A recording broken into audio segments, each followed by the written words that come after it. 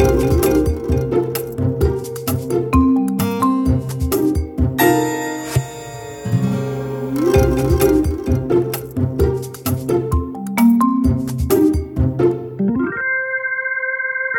to Managing Marketing, a weekly podcast where we discuss the issues and opportunities facing marketing, media and advertising with industry thought leaders and practitioners.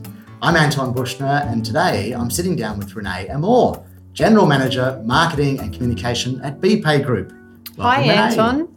How are you? Glad to be here. I'm also here with Lucy Lithgow, General Manager of People and Culture, also at BPay Group. Welcome, Lucy. Hi, Anton. It's great to see you again. Great to see you. We caught up a couple of years ago now, I think back in 2018. Yes. Or so. We were looking at helping you on the transformation of where you'd got to, where BPay Group had got to, and helping some of the change in your capability. So it's great to be back to almost 3 years after. A few things have happened. Little pandemic thrown in. Lots of changes, I guess, in payment systems and platforms, and you've launched new products. So I'm really excited to hear and get under the skin of what BPay Group is doing, and would love to hear your point of view from People and Culture and some of the work you're doing there, Lucy, and the marketing impact, Renee, as well. How's that sound to have a bit of a chat today? It sounds great, and thanks again for having us. So we're both delighted to be here to talk to you about all the wonderful things that we've been working on. Excellent. Let's jump in. I must admit, when I first came into the BPay building, I had in the back of my head a bit dusty, a bit dowdy, a payment. I think I've just paid bills with BPay. I hadn't thought too much about it. But I was absolutely pleasantly surprised walking into, and I'll say Google-esque for fear of saying that word, but a very modern workspace that really actually blew me away compared to most companies I've walked into. So I'd love to hear a bit of the story of what has happened to BPay and what's been changing in the background that maybe our listeners don't know anything about. Well, most people do know us, Anton, first and foremost for our BPay product because it is the most preferred way for Australians to pay their bills. So it's very well known. You know, it's 100% brand awareness. It's a very well-known, iconic Australian brand over 20 years old. So when I joined the company only 4 years ago, I was the same as you. I walked in thinking, what am I getting myself into? Where is this organisation going? But when I met John Banfield, our CEO, and I met with Lucy, who's beside me today, I quickly understood that they were on a transformation journey, and I was really excited to be part of that. Since then, we've launched the OSCO product, which essentially has supercharged the way payments happen in internet banking between people. So it's now an instant payments product. And we're very quickly becoming known for that brand as well. So while BPay has continued to grow as a product, OSCO has been introduced. We've introduced a range of innovations from artificial intelligence through to machine learning and some other business lines as well. From a corporate perspective, that meant we needed to introduce a corporate approach to our product set. The transformation shifted from a one product line, monoline type of business into a multi-line business, multi-brand business. So we introduced a brand architecture and a corporate architecture around BPay Group. And so that's what we've been working on from a marketing and communications perspective, but also an organisational perspective for at least the last 4 years. With that includes the transformation of culture, the transformation of where people work, how they work, our values, our behaviours, and all the things that we can share with you today. I think that sounds easy, and listeners will be going, that sounds relatively easy, moving from a single-line product company to a multi-line product company. But actually, fair to say most people probably go, no, that's very hard, especially when you're talking about culture, people that have been in job roles for maybe 20, 25 years or plus. Yeah. So, Lucy, I'd love to hear from your perspective when Renee's talking there about sort of purpose and vision and mission and culture. What has happened from your perspective?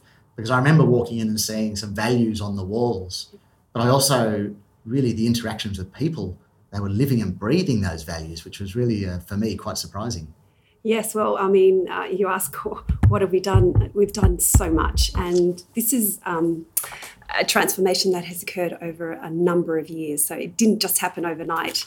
The reason why our values seem to be lived by everyone, and we live and breathe them, is because they aren't just pictures on a wall, like you said. at the time, we were really keen to make sure that everyone had an opportunity to actually help us co-design them. And so as a consequence, we truly believe that, they now resonate with most people. We also got a lot of our people involved with the shaping of our behaviours. So they're just as important as our values, because the behaviours are what underpin each value and actually bring them to life. So people are clear on what our expectations are of each other and ourselves. I think that's really important, because we've seen, as Trinity P3, lots of companies with values. And quite often they're sort of put on the wall or stuck in a document or bottom of an email signature or something. Yes. And actually it's the behaviour. That's right. So how does that show up, do you think, or what's changed from a behavioural perspective, I guess, from the leadership team all the way down through the line?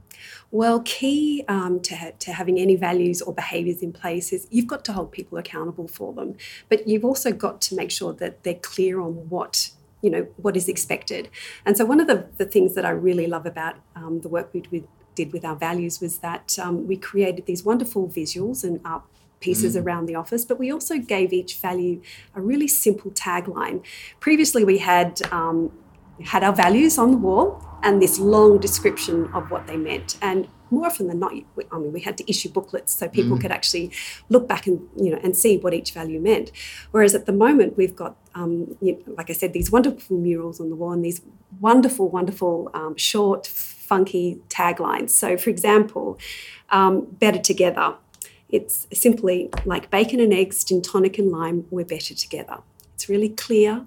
People understand it and they're able to talk about it with each other. And so that's been really important in actually bringing them to life and getting that understanding out into the business. So each of our values has one of those taglines. So for our values to truly be embedded and representative of how we do things, we've done a significant amount of work to actually incorporate them into our recognition and performance management programs and to truly hold people accountable for them, because otherwise they're useless.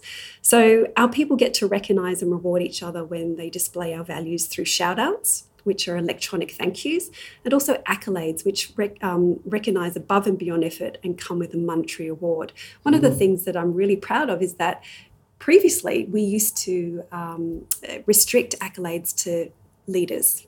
So they were the only ones who could dish out or recognise people for, above and beyond behaviours or effort. Now, everyone in the organisation is able to actually recognise a peer and give them a monetary reward. And that feeds into our culture of trust and empowering people. We trust that they will do the right thing by the budget, but also recognising the qualities that we want to see in our people as well. Yeah, I think that's a really interesting point. I think it's moved, what I'm hearing there is from the hierarchical, the old top-down, leaders can dictate the direction of a company and leaders dictate the team. We hear a lot in business today of how to get teams working better together, agile. I've thrown that in fairly early in the discussion, sorry. But how do we get people working better together, bringing your value to life? So I love hearing that you've, I guess, empowered all through the line to hold people to account, because that's ultimately what it is. How do your teams work better together, sort of strip hierarchy away, I guess, and build a culture, which is sort of a bit of a dirty word in business, the culture, but the values and behaviours that are brought to life every day when someone walks into the office or jumps on a Zoom or is calling in from home these days. Yes. And look, one of the things that was really important for us is embedding it in our performance management program as well. So we take our behaviours so seriously that they represent 50% of someone's overall performance outcome at the end of the year. Mm-hmm. So how people behave and interact with others is just as important for us as what they achieve or deliver. That's why we have such a positive and inclusive workplace culture. I noticed you picked up a couple of awards, so you must be doing something absolutely right, Lucy. I've seen you've won a couple of years in a row. You've won the Aon Hewitt Best Employer. Yes, that's right. Which I guess is building the culture that's driving your transformation. So that's a huge tick.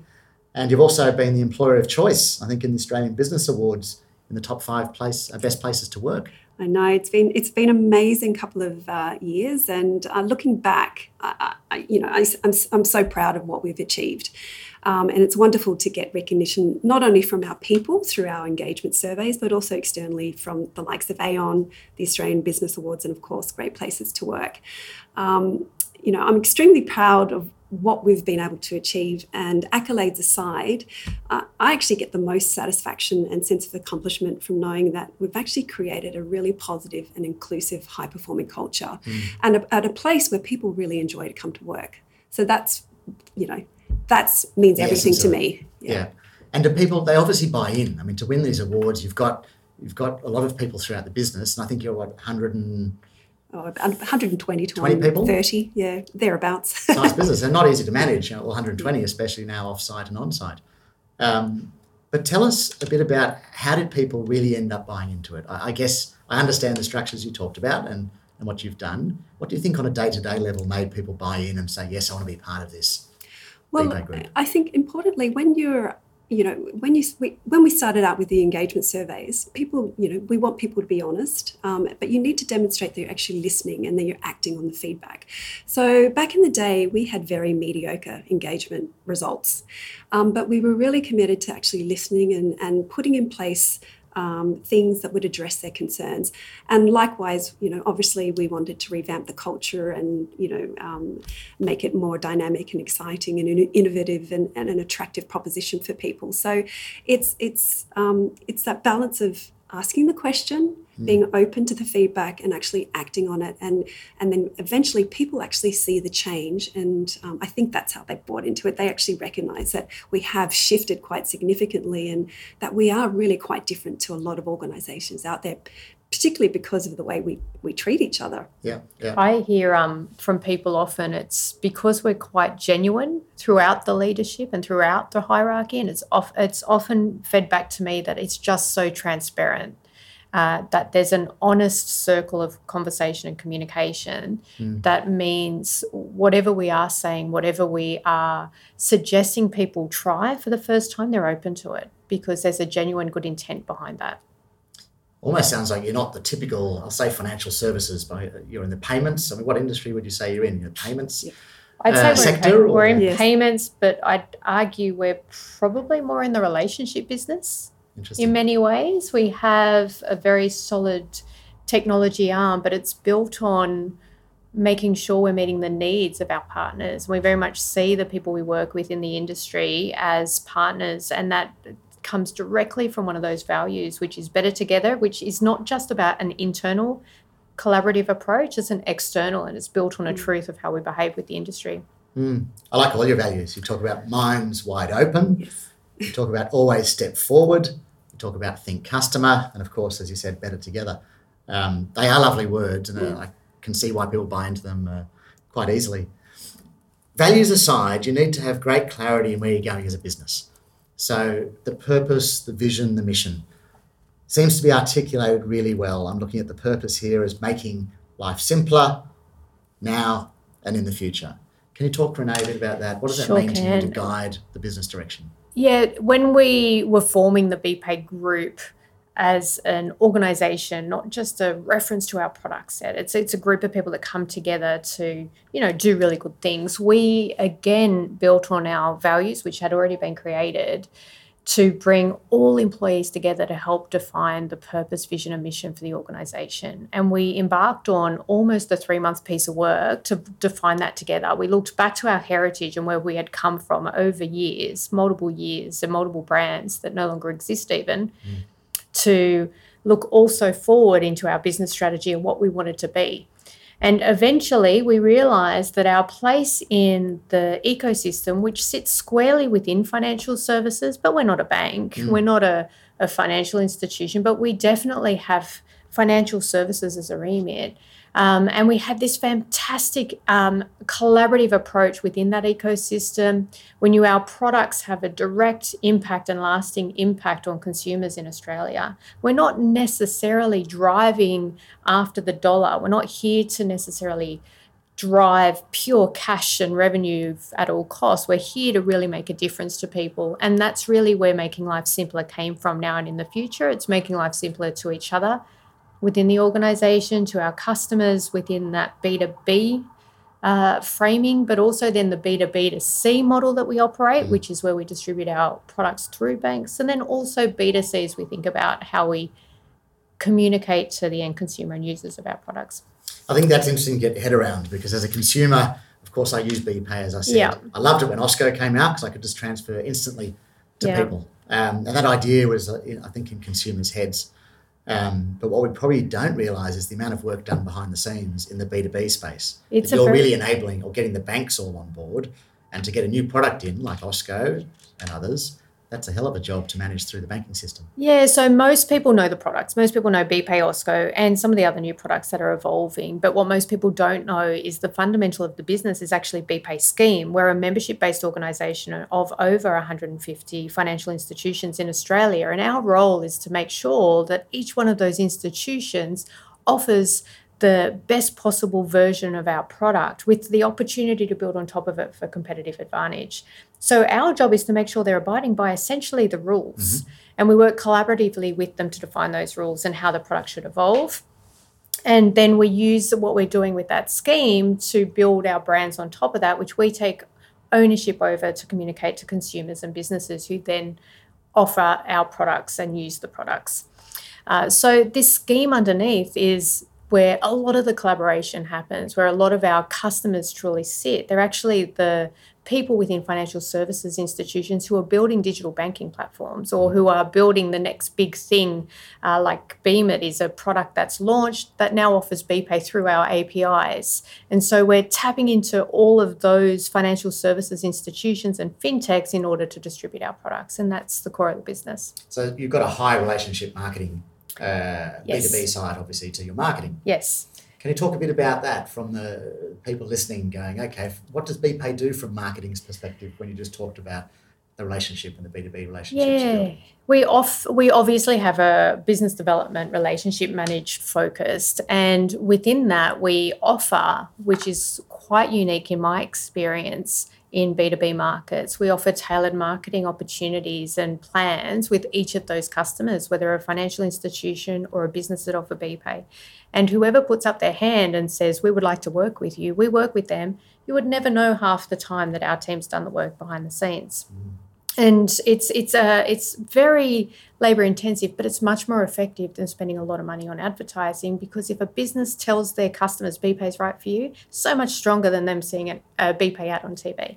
And so we obviously complement both, because we can't dictate to people that they should be talking to their customers about our products, and we balance the relationship tailored joint activity that we focus quite heavily on through relationships and building strong relationships with just stock standard mass marketing. Can you give one example, maybe bringing that to life? What does a relationship managed marketing activity look like? Really good. I'm using marketing as a broader sense, but I guess comms is only one angle to that, as we all know. Yep.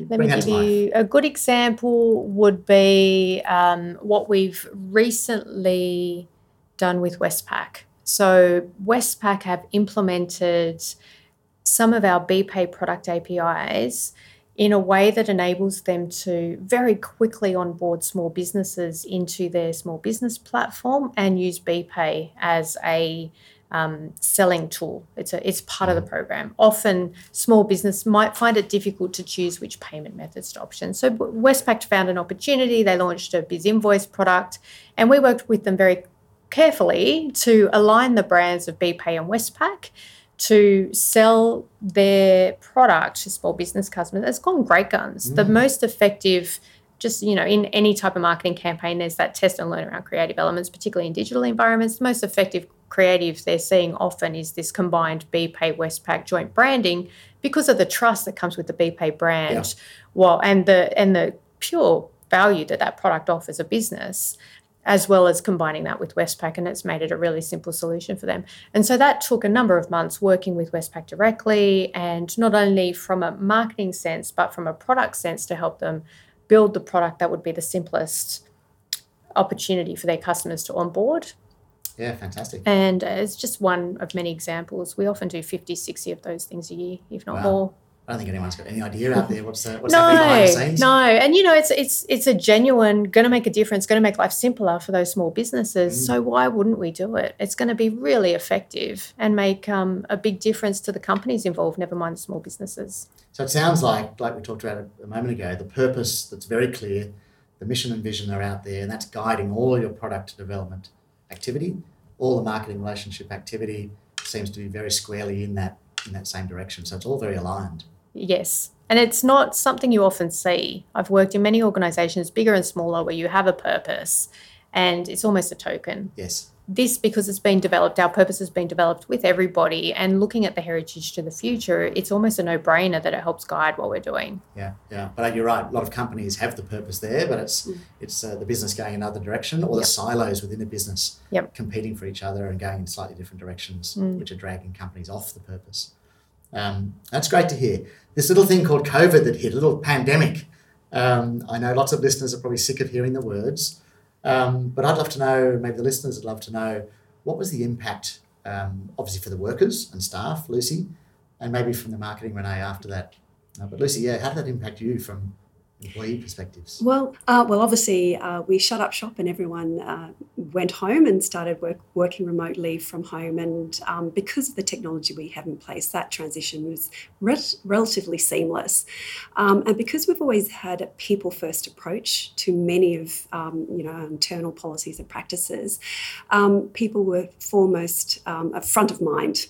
And that didn't change, and the emphasis on their health, safety, and well-being was pronounced, especially at the leadership team. We were really concerned, and we asked leaders to make sure that they were building those connections with their teams, that every individual wasn't feeling isolated, that they had a purpose, and that they knew where they could add value and contribute on a day-to-day basis, particularly as we're all at home and not necessarily bumping into each other and looking after each other.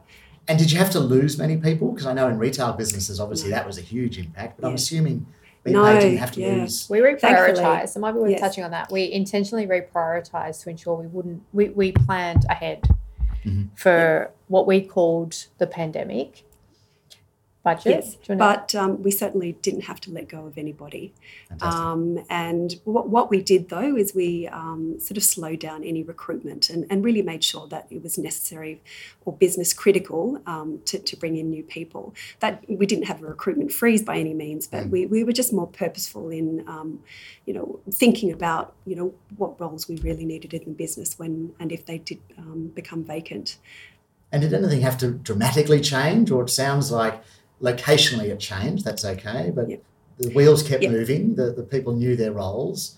Did anything drastically change? Certainly, and this is where Renee could probably add a lot more value, but we really upped the comms, the communications, the daily connections. As a leadership team, we met every morning over Zoom. We did like a check-in. I did the same for my team. We had a 8:30, 9 o'clock check-in every day.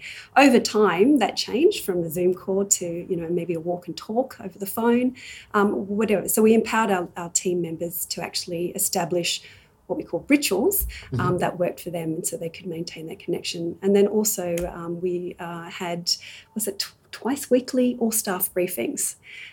So half an hour on Zoom, everyone together, so that we could provide them with updates on what was happening and what our priorities were. I think in addition, what we, from a traditional communication sense, we reached out much more frequently to say, is this working for you? Would you like more? Would you like less? We used the poll functionality in Zoom to continually ask people how they were feeling so we could get a pulse check on mental health. And it was just a pulse check because we're far from mental health experts, but just to get a sense of where we might need to focus next. As a direct result of that, we realised pretty quickly on not everybody had set up a home office. Some people were in one-bedroom units without a desk, and so we did give everybody an allowance to set up a home office, which was very well received. We did set up regular communication, so those people who needed black and white habits knew that they needed to get onto the phone at that time. We made a rule very quickly that all cameras should be on because we wanted to see people. And that was a little bit of probably the greatest hesitation people had, was this sense of seeing myself on camera. Now, we're all used to it. But a real human connection, trying to maintain and it was to get people in the habit of getting dressed in the morning. I know when I went home, I had a 5-year-old in kindergarten learning to read. My husband was working more often, and we were busier than ever. And so what was fabulous and what I hear back even today from our people, I'm even getting goosebumps saying it, is people feel like they heard from the leadership team what was really happening in their homes, and they felt like they were invited into the home. And so when I was saying, I'm really busy, and then my little girl Indigo was running around the back and she was showing everybody the letter K that she'd learnt that day, people felt much more connected to the leadership team, and they realised it was transparent and genuine, and what we were sharing was true. And I think that was almost by default. We didn't plan, let's invite everybody into our home, but as a direct result, people feel much more connected to the leadership of the organisation as a result. So there was a positive upside in my view. Yeah, so it's really humanised the leadership team, even though I think the way you're describing it is the leaders are pretty open, and your culture has been really set from John down. Yeah. Well, John was the first person talking about his boys, his twin boys who are in high school, what it was like suddenly to have these boys upstairs knocking about while he was trying to do a video call. Yeah. So, everybody felt it's okay if things aren't working perfectly. We're all in it together, and it really did gel the whole organisation. So a real rally together, which sounds like a fantastic opportunity. And it's funny thinking back. Yes. Like it really felt like that. And we still feel it now. It's just different because things become so much more normalised. But at the time, it was a challenge to get on the camera and brush my hair in the morning. Yeah. I was lucky if I had to go out of pyjamas by 9 o'clock. I was the same. I was ferrying kids off to kindy and school and then doing homeschooling and as you know. What about from a marketing perspective? Did you change much, Renee? We were, as you know, because you worked with us on restructuring the marketing department to suit this business strategy of transformation. And the team, as a direct result, were empowered. We have these values, we have these behaviours, and I've never seen them as embedded in any other organisation. Yeah. So I have a fabulous team. And the very first thing we did, we were about to launch an exhibition, a face-to-face exhibition in Sydney to show off some artworks we'd taken of farmers suffering from the drought to raise money for them. And it started to become very clear that not everybody would be safe or want to be in that environment. It was just before lockdown, and the team said, we're not really sure what's going on here. What should we do? And proactively, they were empowered. They whipped up a customer matrix and said, should things get worse with COVID, what will happen across this really complex set of customers? We've got banks, we've got businesses, we've got consumers, we've got employees. We're all in this together. What will need to change? And let's prioritise both the pivots, what's got to continue, what's going to be new.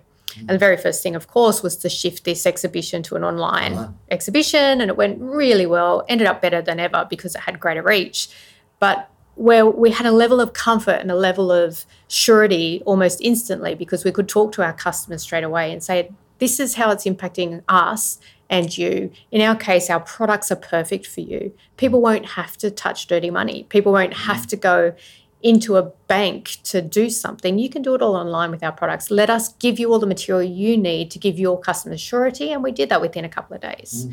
So it was all very empowered and driven out of these values and behaviours we've already talked about. Think customer, minds wide open, this innovation mindset that's been almost engendered as a result within the team meant they could see the sort of problems, come up with some really out-of-the-box solutions and just make it really simple to execute. Well, I'm hearing and it was fast.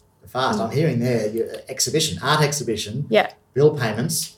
Oh. Where did that come from? So we had, ahead of then, I have a personal belief that if you can do good, you should. And with BPay, it's a beautiful product. It's easy to use. It's got this anonymity. Anonymity. Yes. And your money's safe. Your money's going to get there. So with the drought that had previously, it seems so long ago now with the floods, but with the drought, farmers were really struggling, and we knew that they needed some more help, and BPay is a way to get money to those farmers through charities. And so we worked directly with Rural Aid to come up with a joint opportunity where we would promote BPay with them as a biller, because it was still this joint marketing activity. Yes. And it was doing all the right things by our business while doing good at the same time. And as a direct result, we'd built some relationships with the farmers, and we had this beautiful photography, and the exhibition was to sell the photography to raise even more money. Right.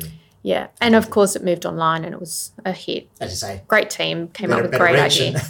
And maybe a bigger impact. Yeah, we rethought.